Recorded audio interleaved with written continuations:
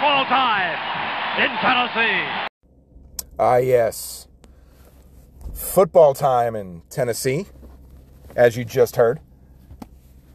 John Ward saying the exact words, it's football time in Tennessee, and it was the first home game for the Tennessee Volunteers in the 2023 season. They opened in Nashville, a victory against Virginia, and another victory this past weekend. Not so much how people thought it might go, 30-13, 17-point victory over the Governors of Austin, PA. A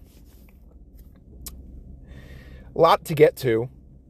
First off, I want to thank everybody for listening, whoever does. My name is Jason Williams. I have been a Tennessee Volunteer fan a shorter time than most, so I haven't suffered as long as everybody else has over the course of, the last 10 to 15 years plus. And I do apologize for that, Tennessee Vol fans. I'm newer to Vol Nation. I am definitely excited for this season. Going to tell you a little bit about me. Originally from the West Coast, from Las Vegas, moved to North Carolina a few years ago. My brother-in-law is a huge Tennessee football fan, and he took me to my first Tennessee game 2 years ago against Ole Miss, the old Lane Kiffin game, and that was my first taste of Knoxville, my first taste of Neyland, just my first taste of Tennessee culture. And Volunteer fans are really something. They're really amazing. They're so loyal. They love that town, that stadium, that team. And they're not afraid to tell you how they feel. I haven't been to every single, stadium in America, but Neyland is something. It's magical. It's huge. It's just, there's a comforting feeling about it. When I'm not around it, I sometimes think about it and I miss it. We go a couple times a year. We will be there for the South Carolina game in less than 3 weeks. We'll be there for the Texas A&M game, and we will be there for the Vanderbilt senior day game.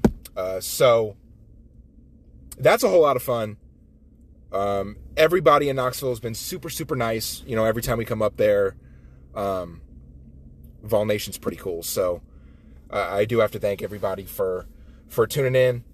Got to get to some things, observations that I saw from last weekend's game. It wasn't a blowout, and it was disappointing. A lot of things went into that. Obviously, you have the weather delay, which was about a half hour or so, and they've got to take the band off the field, so we don't get to do the traditional Pride of the Southland Band, march and all the things that they do, and the running through the T and the prayer and the national anthem.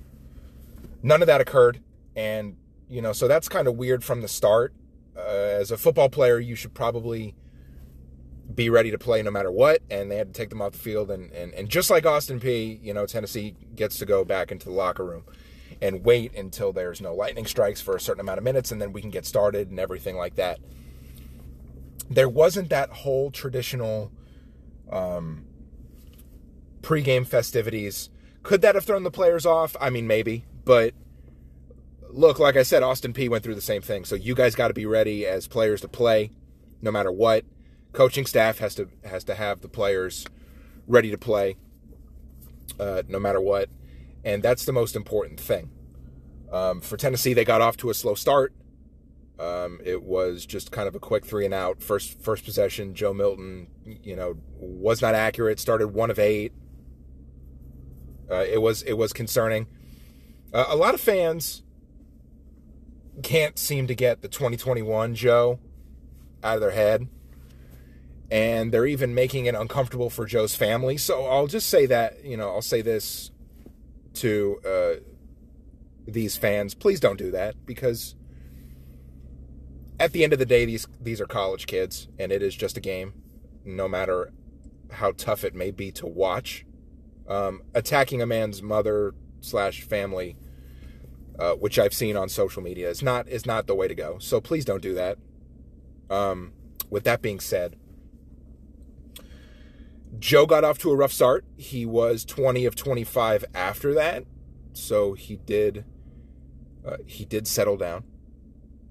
I guess if you start off 1 of 8 and then you go 20 of 25, that would make you 21 of 33, roughly. He did have a couple 100 yards passing, did have a couple touchdowns, did have a rushing one himself.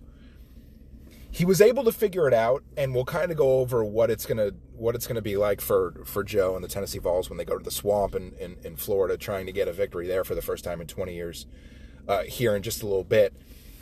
But for the Vols, it was kind of a field goal match with Austin Peay going back and forth.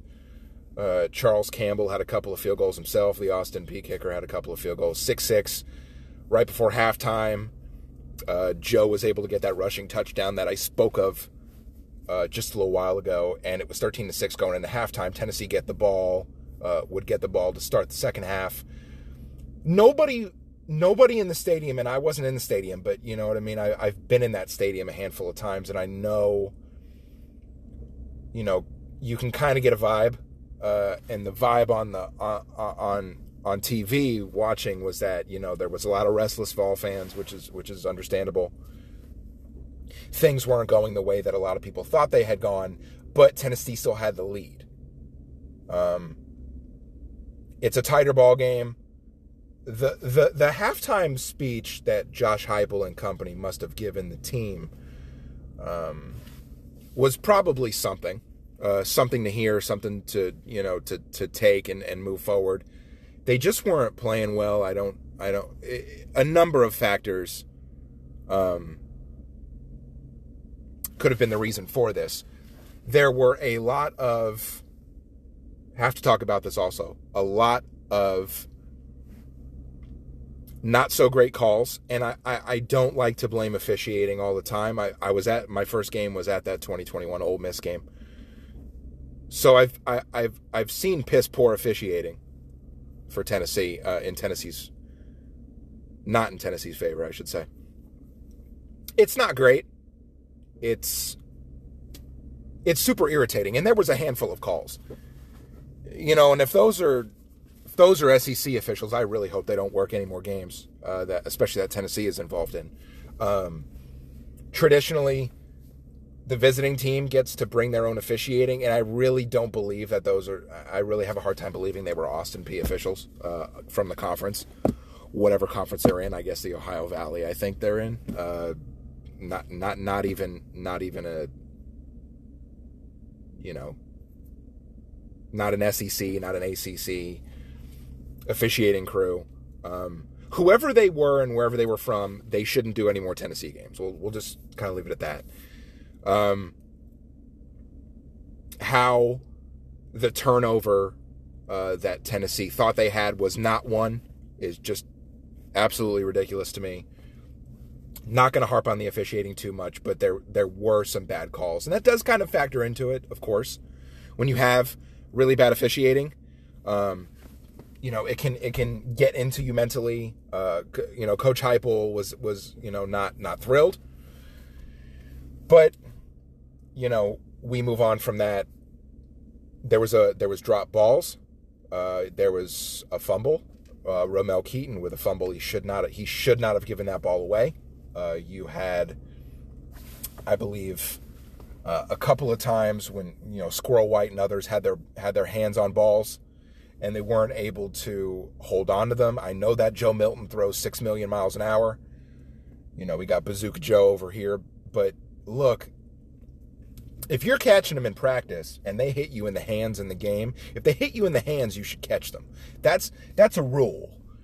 Like, not fingertips, but palms. These guys are getting hands on balls and they're not catching them, and that's a problem. You go to the Swamp, and you do that. You play this way against South Carolina and Spencer Rattler. You know what I mean? You play this way against Jimbo Fisher. You play this way against Nick Saban and Alabama. I know that Alabama had their hiccup.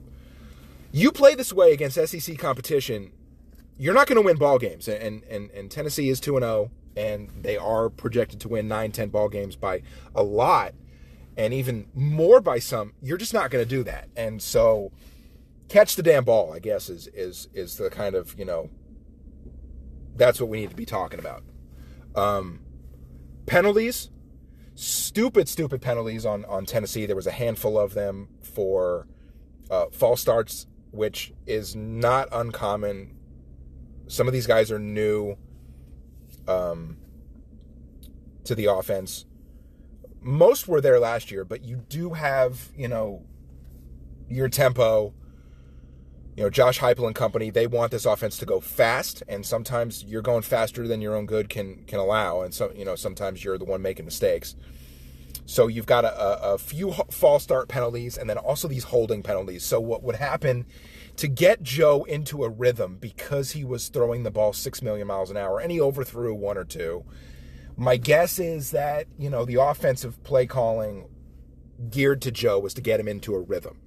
So after the 1-8, he does go 20 of 25. To do that, you're throwing these little outs. You're throwing these little passes. And when you're throwing them, a lot of times they're laterally or 1 or 2 yards in front of the line of scrimmage. So then what happens is you're going to have a block. You're going to have a guy catch the ball, and another guy is the blocker that's right there. So if you're throwing it to, Brew, and you've got, this is just an example, Keaton or Thornton, Ramel